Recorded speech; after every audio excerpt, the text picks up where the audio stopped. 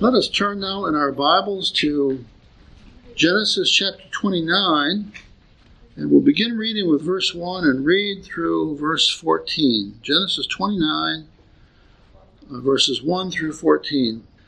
Beginning to read then with verse 1, Hear now the word of the Lord. So Jacob went on his journey and came to the land of the people of the east. And he looked and saw a well in the field, and behold, there were 3 flocks of sheep lying by it, for out of that well they watered the flocks. A large stone was on the well's mouth. Now all the flocks would be gathered there, and they would roll the stone from the well's mouth, water the sheep, and then put the stone back in its place on the well's mouth. And Jacob said to them, My brethren, where are you from? And they said, We are from Haran. And he said to them, Do you know Laban, the son of Nahor? And they said, We know him. So he said to them, Is he well? And they said, He is well, and look, his daughter Rachel is coming with the sheep. And he said, Look, it is still high day. It is not time for the cattle to be gathered together. Water the sheep, and go and feed them. But they said, We cannot until all the flocks are gathered together, and they have rolled the stone from the well's mouth. Then we water the sheep. Now, while he was still speaking with them, Rachel came with her father's sheep, for she was a shepherdess. And it came to pass, when Jacob saw Rachel, the daughter of Laban, his mother's brother, and the sheep of Laban, his mother's brother, that Jacob went near and rolled the stone from the well's mouth, and watered the flock of Laban, his mother's brother. Then Jacob kissed Rachel, and lifted up his voice, and wept. And Jacob told Rachel that he was her father's relative, and that he was Rebekah's son. So she ran and told her father. Then it came to pass, when Laban heard the report about Jacob, his sister's son, and that he ran to meet him, and embraced him and kissed him, and brought him to his house. So he told Laban all these things. And Laban said to him, Surely you are my bone and my flesh. And he stayed with him a month. May the Lord bless this reading to our good understanding. Well, the title of the sermon is, Where Has Love Gone? Where has love gone? We live in a strange day where there is no abundance of things like public nudity, online dating sites, you might say mechanisms for love of one kind or another. People have these ideas. How can I obtain love? And they have all different definitions for that. For some people, it's just sexual. Other people, it's a little deeper. Most people have some idea of security and longevity, the enduring nature of love and affection and that sort of thing. But we live in a day where there are all kinds of mechanisms for these things, all kinds of talk about it, and yet there seems to be a difficulty with obtaining it. In other words, in the place where it would otherwise appear the most green and the most fecund in terms of nature, there's this great difficulty. People today, the newest generations are actually having some difficulties in even trusting each other enough to go on dates or to ask each other for a coffee or something like that. There's an awkwardness abroad, which is the very opposite of what we see in the Bible here when it comes to these kinds of things. So I want to talk a little bit about the idea of love and what we see here in Genesis 19 with the relationship between Jacob and Rachel. It's a lovely thing, and we dare not pass by such displays as this to find our way to a text in the Old Testament on justification or the sovereignty of God or something like that, preferring the one over the other. The whole Bible is anointed by the Holy Spirit. The whole Bible is given to us for a blessing. And so when you read through texts like this and you see details that are given out on the sheep and the cows and when they're getting watered and that sort of thing, you ask yourself, why in the world does the Bible care about such details as this? Why doesn't it just tell us about how we can be made right with God? It's time to beware. Your own mind is not as fruitful as it ought to be. The text is king over our brains and not vice versa. The text is king over us. And we are to be submissive to it. So we're to pay attention to every word and ask ourselves constantly, why is this in the Bible? What is God's intention for us as we read these things to learn? And certainly, in this part of this chapter, one of God's blessings is to point us to the fact that there is a kind of transcendental love which is possible on this earth between people like us. That there are great possibilities for us. That we ought to entertain them, that we ought to pray about them, that we ought to look for them. And the way this falls out in this story here today, this narrative, it's a wonderful kind of a thing. Because on this day, I do not believe that Rachel woke up this morning thinking, I am going to fall in love today. I'm going to see the man of my future. Nor, when Jacob woke up, did he think the same. That is, that today will be the day. He had started out many miles away from southern areas of Palestine, the Bethel region of Palestine. He had started out with the command of his father ringing in his ears, that he would go and find a wife in the land of his forebears. So he went off, not knowing really anything except the command of his father and the general promises of God, that God was going to bless their family with more descendants than the stars of the sky and the sands of the seashore. You have that general promise. But then how does it work out in your life? Jacob was beginning to reach his early middle age at this point. He wasn't a teenager anymore. And he had these promises ringing in his brain, and yet nothing had appeared. Nothing had become clear before his eyes. So he took his father's command and he went to the east. And that's where we find him as this text begins. Now, what the Bible points out is that love is a multifaceted thing worthy of our contemplation. I've broken it down here into four things that I see in this text. The first is that the love of the Bible, the love that the Bible encourages into, is love that grounds itself in the Lord. Love that grounds itself into the Lord. A negative illustration to illustrate this. Today, our fellow citizens almost appear totally ignorant about the things of the Constitution. Now, the Constitution, constitutional law, is a rather abstract idea. It doesn't come to us like child's play or like the things that we do as little children. It's a fairly sophisticated idea. The Constitution, the idea of the Constitution is based on the idea of law. Well, we say, what is law? Most of our fellow neighbors and our people today, most people do not believe in any absolute law. Any obligation that people have that goes all the way up to God, that's founded in the living and the existence of God himself. Now that's the problem, you see. If we don't have the living God at the pyramid, at the tip of the pyramid of our lives, and all of our values and all of our definitions, everything beneath that changes. What is love if we have no God who defines love? What is love if we have no God to love? What is love if we do not understand divine love? All of our human love, our horizontal love, bases itself and grounds itself in vertical love, divine love, the theological love that we have for the divine being, the Lord God Almighty of the Scriptures, the God of Abraham and Isaac and Jacob. Now, when people cut themselves off from this God, they cut themselves off from all of his benefits. All of his definitions. That's why the leaders of our country today are so willing to lie, cheat, and steal about each other and their reputations.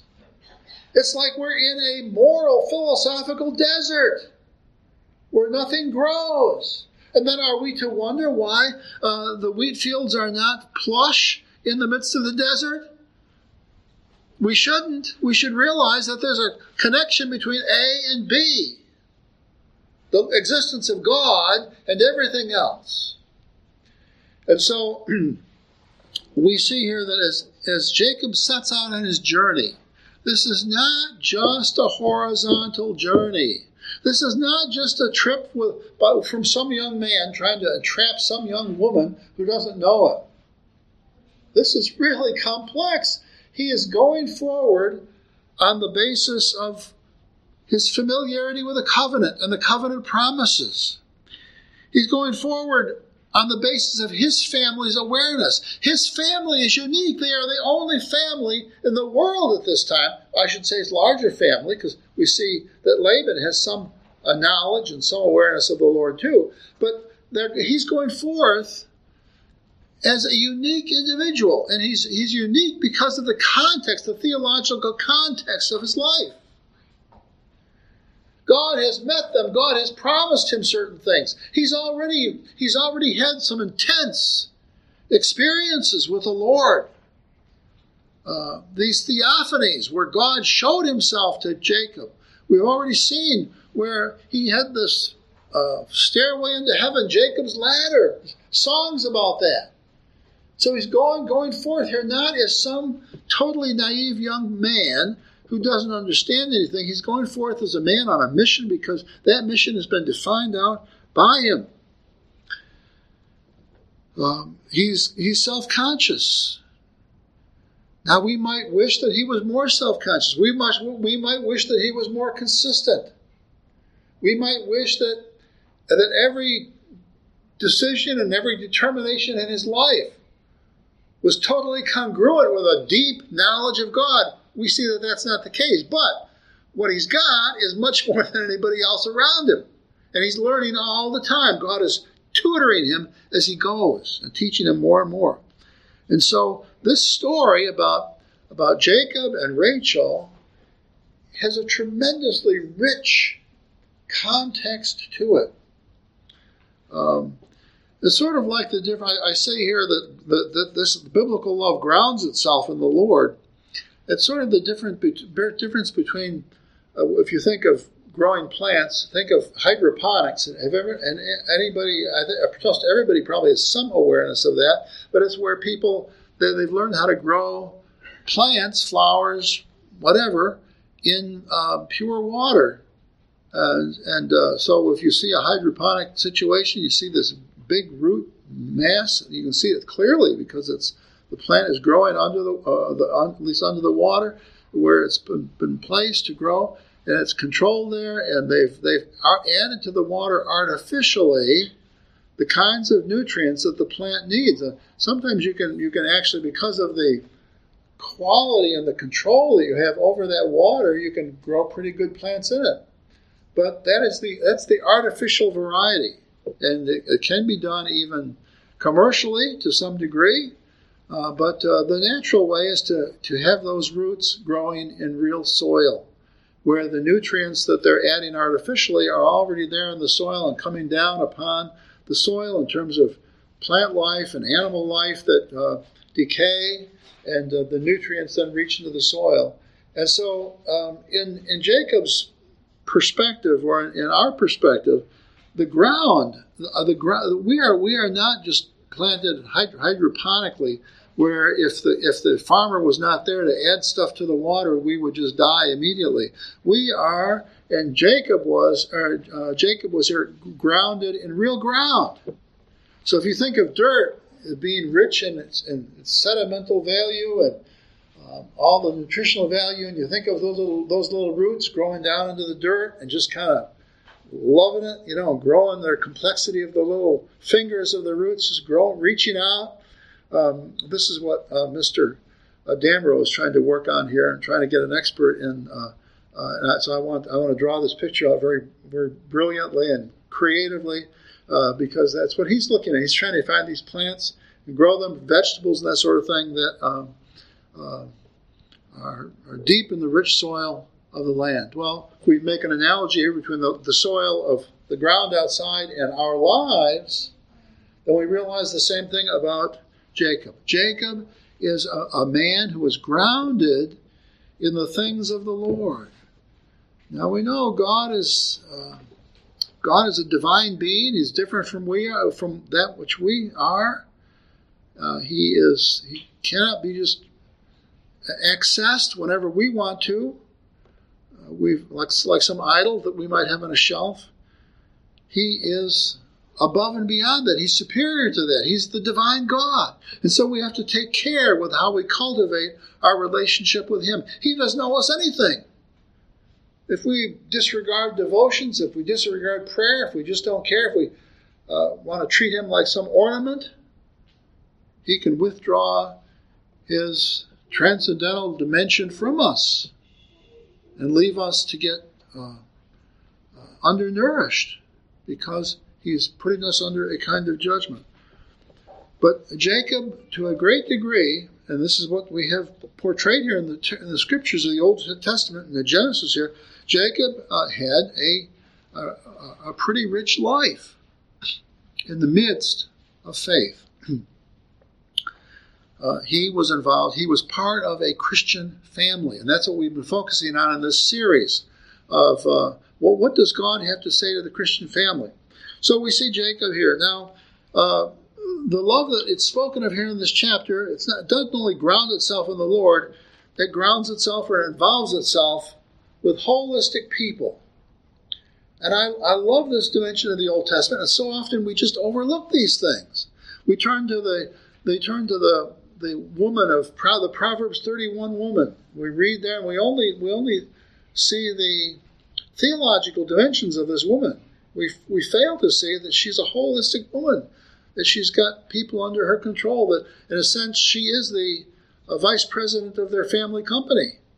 And the husband has delegated tremendous amounts of responsibility to her. She's wise, she's smart, she knows her way around, she has all of these abilities and gifts, and she's using them for the purpose of blessing the Lord's name, the name of the Lord as he's created her, developed her, and as she and her family are developing the kingdom of God, the relationship that she has with her husband and her family and all that kind of thing. Well, we see the same thing here in this passage. So much of the details that come before this, which we're apt to just read through and say, well, what does that have to do with the story?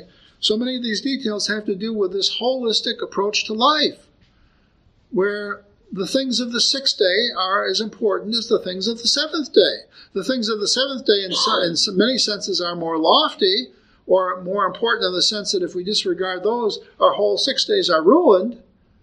But nonetheless, the Lord created us to be 6-day creatures and not just seventh-day creatures. And the things of the 6 days are very, very, very important to us. So here we see Jacob. He's on this journey. He comes to the land of the people of the east. He looks and he sees a well. Now he goes and he aims at that well. Why would that be? Well, it's because Jacob understands that in this semi-arid land, that wells are centers of interest for the population. I saw a thing yesterday on the black barbershop and the role that has played in the black community. And this young black man was explaining how for those young black children and young men, for those young men who don't go astray, who don't go out of orbit and just lose themselves, the black barbershop is extremely important. You could talk the same about the black church. It's where they get tutored. It's where they rub shoulders with the older men. And if you go into a black barbershop and you ask a question, you get about 5 to 20 different opinions. So sometimes the opinions buttress each other and support each other. Sometimes there'll just be one inspiration over here, one inspiration over there. But they talk much more than we do in the white barbershops. The white barbershops are kind of sterile compared to the black barbershop because sometimes white people are more sterile. We just don't talk as much. We don't. as partly out of necessity. You know, when if you're come out of a poorer neighborhood, you might not have as many devices, as many implements at your disposal that you can lose yourself in to ask questions and that sort of thing. You're more prone to go to the people around you. So that's what he was bringing out about the black barbershop. That there was really a lot to be learned. Well, we see here that Jacob exhibits a lot of knowledge. He sees a well. He knows right away. This is a place that's going to be like a meeting place for people, and especially a couple different times of the day. Now, what was he doing? Why was he interested in finding people? He was on this journey to find his relatives. He didn't have the intelligence services of Greater Palestine to give him any tips. He had to use his wherewithal to find his uncle Laban and to find the people. So he heads in the general direction that he knows is Haran. And then when he sees these wells or meeting places, he begins stopping and asking questions. You notice the questions that he asks.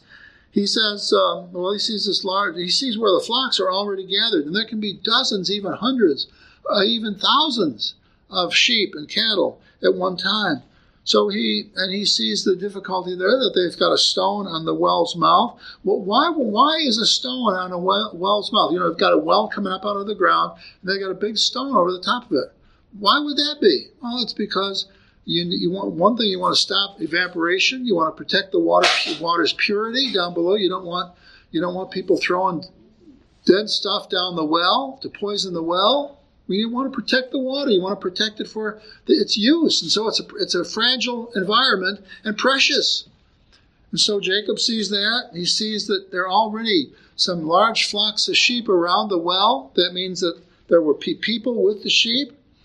And he says to them, "My brethren, where are you from?" He doesn't wait. He doesn't want. He has some social graces. He doesn't wait to come up and kind of just walk around and wait for people to ask him if he wants a drink or say, "Where are you from?" He takes as the proverbial bull by the horns. Jacob is a well-rounded man. He has gifts of personality and gifts of sociability. So he speaks right away and he says, where are you from? Why does he ask that? Because he's interested in a particular place, people from a particular place. They say, we're from Haran. You can see Jacob's brain light up. Aha!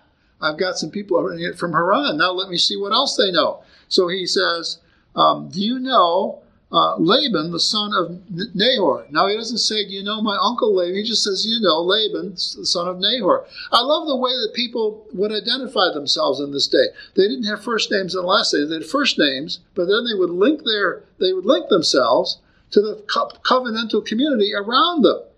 And so this meant that you would identify the person you were looking for, as well as that person linked to a father or a mother and their family clan from which they were with. So he says, do you know Laban, the son of Nahor? And they said, we know him. Now, why might he be looking for this son of Nahor, Laban? Well, it might be because he was a bill collector or something. There might be some bad reasons. But so he says to them right away, is he well? He asks a question that indicates that he has a concern for this man. Is he well? And they said, he is well. And then they go on to say, and look, his daughter Rachel is coming with the sheep. In other words, they're pretty open to sharing more information about Laban, and even that his daughter is coming with the sheep. Now, there in the next couple of passages or next couple of verses, you can see that Rachel, she's called a shepherdess, which is a technical name for someone who is a tender of sheep and really an administrator over the tending of sheep. And I have no doubts about it that Rachel, while she was a single young woman and out here with probably hundreds, if not thousands of sheep from her uncle Laban, I have no doubts about it that she had other people around her. In other words, there was kind of an entourage. Laban had organized himself well. He was a prosperous man, and so there were staff around her. She was evidently in charge of the staff as the daughter of Laban. But it was a fairly complicated thing. I don't expect that there were just dozens of sheep around this well. There were probably large flocks, and these were all under the control and the care of this young woman. Well, what does that say about her? What does that say about the way the family cultivated the children and got them to be responsible people to whom they would entrust a lot of sheep, which were extremely valuable. Rachel was there with the sheep, but she had to have a way to protect them, to guard them, to take care of them, to make sure that they were there and safe for her uncle Laban. And all of that is presupposed here by what we see as they interact together. And so it says in verse 9, to go on to the third point, that this love that we see portrayed here involves true romance. This is exactly the kind of thing that we see missing in today's world. I mean, young people are trying to get together. They're trying to find a way to gain some knowledge or familiarity with each other, and they would really like to have something more than just an automaton-like relationship. You know, hello, Betty, how are you? I am good, Bob. You know, no, we want something. We want to have living, breathing people with whom we're relating to. And so there's real romance that forms part of the context of this passage. And it's brought out just momentarily in seed fashion, but it's there for sure. Now, while he was still speaking to them, verse 9, Rachel came with her father's sheep. Now, first of all, when the other people of the region, when they identified this young woman coming as Laban's daughter, you got to believe that Jacob's mind is racing. It's racing. Not only has he found his uncle Laban, but he's found one of the women of the family first, or encountered them first. And so what is he thinking right away? Is she available? Is she already married? What is her standing? What is her position in life? Is she a cutie? Or might I not be so drawn to her? He's thinking these things as she's getting closer. These are natural for us as human beings. And so she comes with her father's sheep, and it says, it came to pass, verse 10, when Jacob saw Rachel. And you could make a sermon title out of this, When Jacob Saw Rachel. You see how, if you think about people and the way they behave and the way they think, that is pregnant with awareness and with understanding. When Jacob saw Rachel, the daughter of Laban, his mother's brother, and the sheep of Laban, his mother's brother. You see the context of it. She's this young woman, but he doesn't just let his mind fantasize about her beauty or about the fact that she's there. He's placing her in a context. She's in this family context. And part of her context are these sheep that she's with right now, and her sovereignty and her authority over these great flocks. Then Jacob went near and rolled the stone from the well's mouth. Now, normally it took a number of men to do this. But Jacob, whether he also got some help from the other men or not, but he kind of took the bull by the horns. He knows that the top of the well, that the well cap has to be removed. And so he does that on his own. And Rachel may have wondered in her mind, who is this bothy lad who is concerned to help us to get water for the sheep? And he probably exhibited some strength in doing this. He wasn't just a wimpy guy that was waiting for the dozens of other men that were there to take the well. He took, and for being a stranger at this well, is a tremendous amount of chutzpah or confidence it would take to do this sort of thing. I mean, just think about it. And so he takes the cap off the well and rolls the stone from the mouth, and they begin the watering process for the sheep. And all this while, Jacob is watching Rachel, and Rachel maybe cast in a furtive glance at Jacob. We don't know. But at a certain point, he kissed her. Now, this is not an intimate kiss of people that know each other well. It's probably a rather formal kiss, like kissing on the cheek or the forehead or something like that. But he kissed Rachel, and then he lifted up his voice, and he wept. Because by then he must have determined that she was unmarried, that she was lovely, and that he could very well find opportunity to make her his wife. And I know that that's surmising a certain amount, presuming a certain amount, but if you've been a young man or a young woman in these circumstances, you know what you're thinking. You know what's going on. And so, and Jacob told Rachel then that he was her father's relative and that he was Rebekah's son. Now, this means, in that culture at that time, this means certain things. He was there as an unmarried man coming from her relative. She added 2 and 2 very quickly too, and she knew right away that he was an eligible man, and that she was probably under some restraints herself in terms of marriage. They had talked about this, her and her father, her senior Laban, and his family, and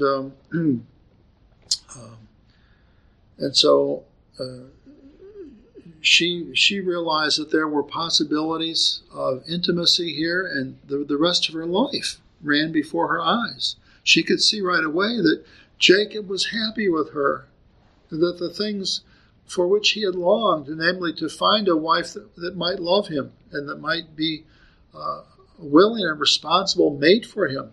All of these things suddenly came dancing before the two of their eyes. And so to show some of her excitement, it says at the end of verse 12 that she ran and told her father.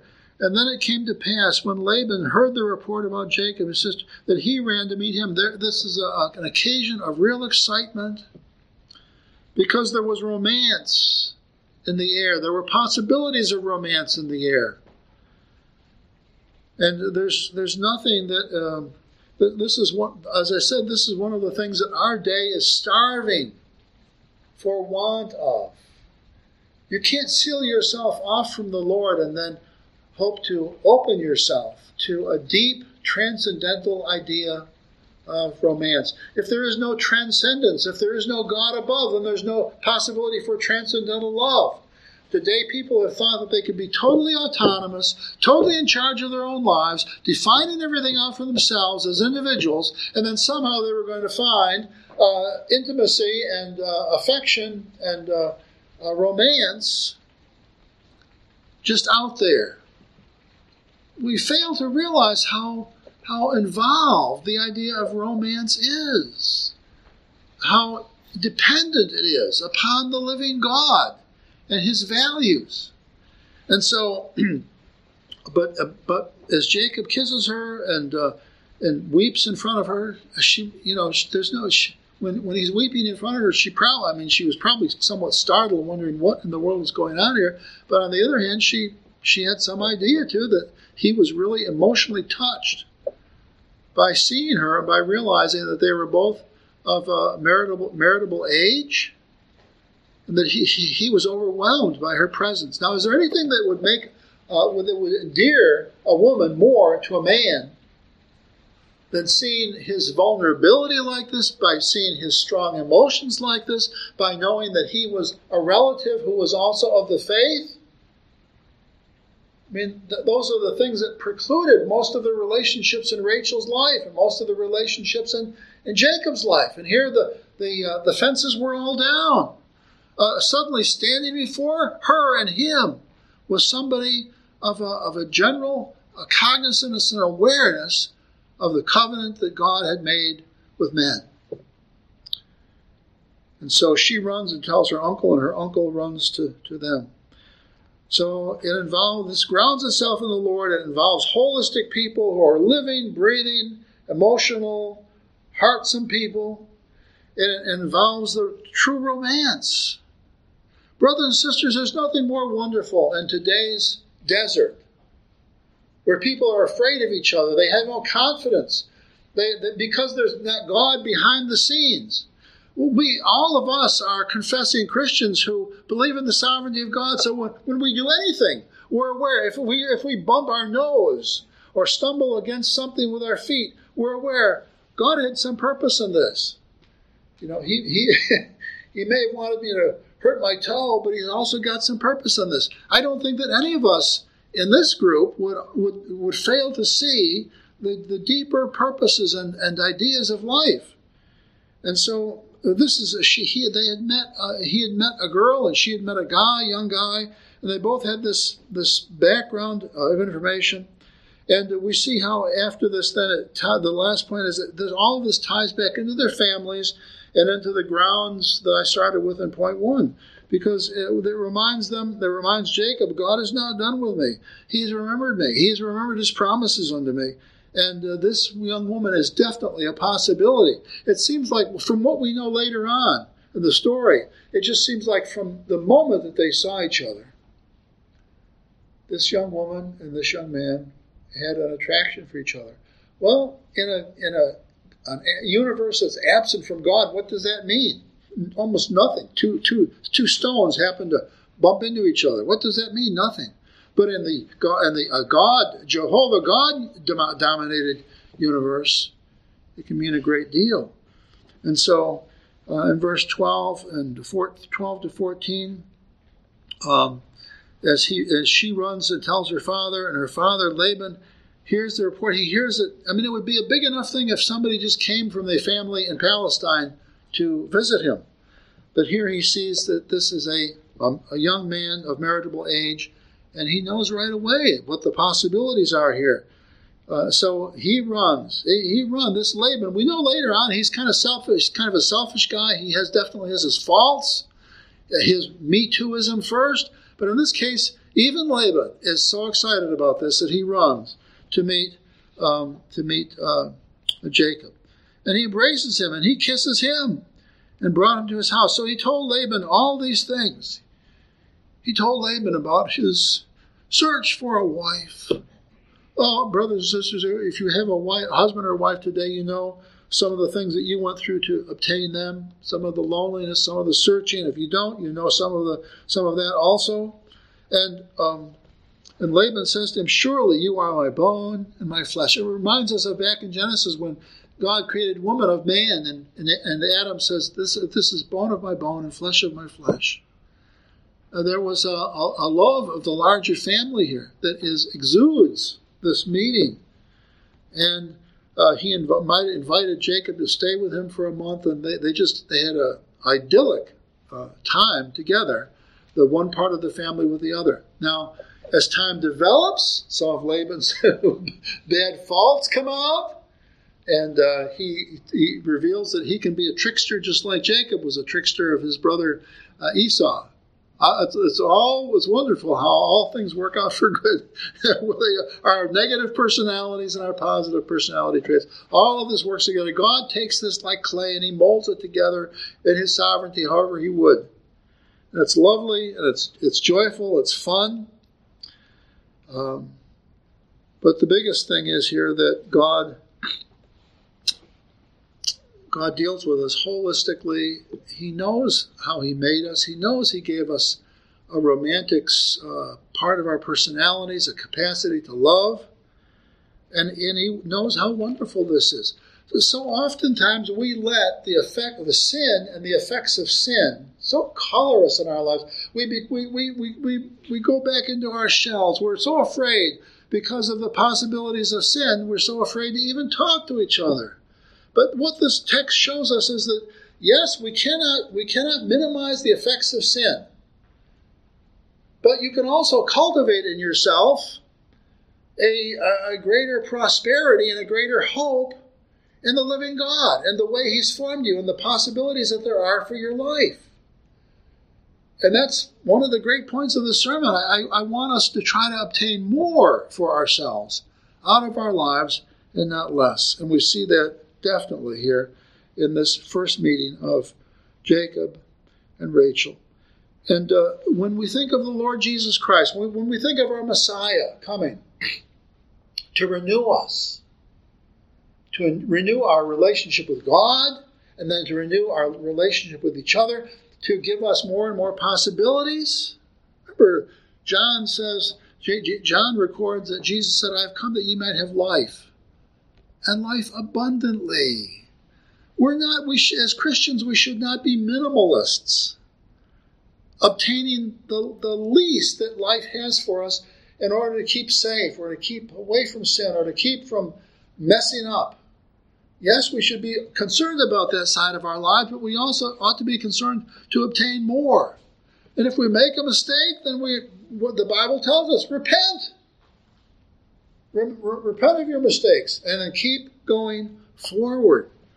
Our Lord Jesus wants us to develop the earth. He wants us to cultivate existence. He wants us to cultivate the riches that God has made. He wants our lives to be as rich as possible.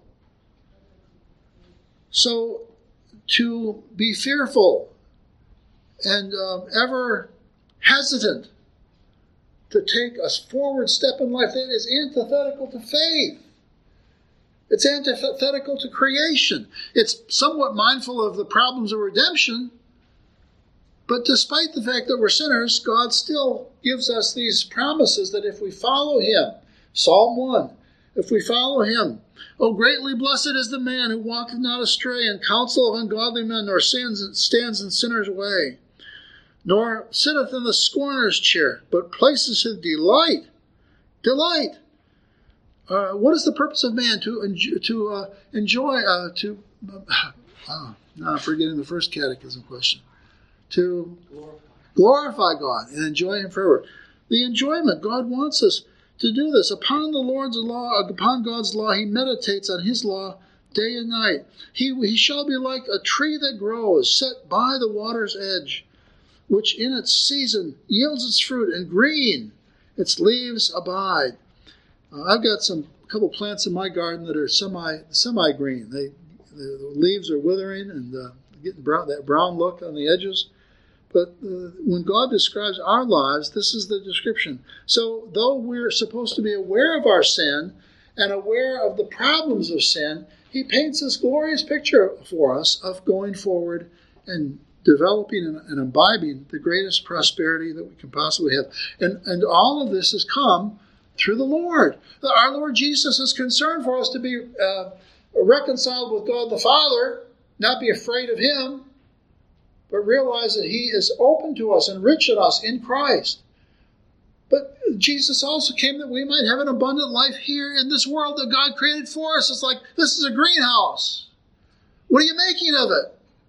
Minimalism or maximalism? And this story just glorifies, broadcasts the possibilities of the living God, even amongst the sinful race of men that we know so well through the Scriptures. Let's close in prayer. Our Father and our God, we pray that You would bless us with the Scriptures, with the text of Scripture, with the ebullience and the joy and the prosperity of Scriptures. We don't want to believe a prosperity gospel, but we don't want to be minimalistic. We don't want to be anti-creational. We want to embrace the creation. We want to embrace You, O God. O living God, we want to embrace You with all the promise and all the fullness that You have. O God, we pray that we would not be minimalists in faith, but that You would indulge our faith with hope and love, that we might enjoy all that You've given us, so that we might be better prepared for heaven, where our joy and our love will be consummated with the fullest extent of those ideas possible. In Jesus' name we pray, amen.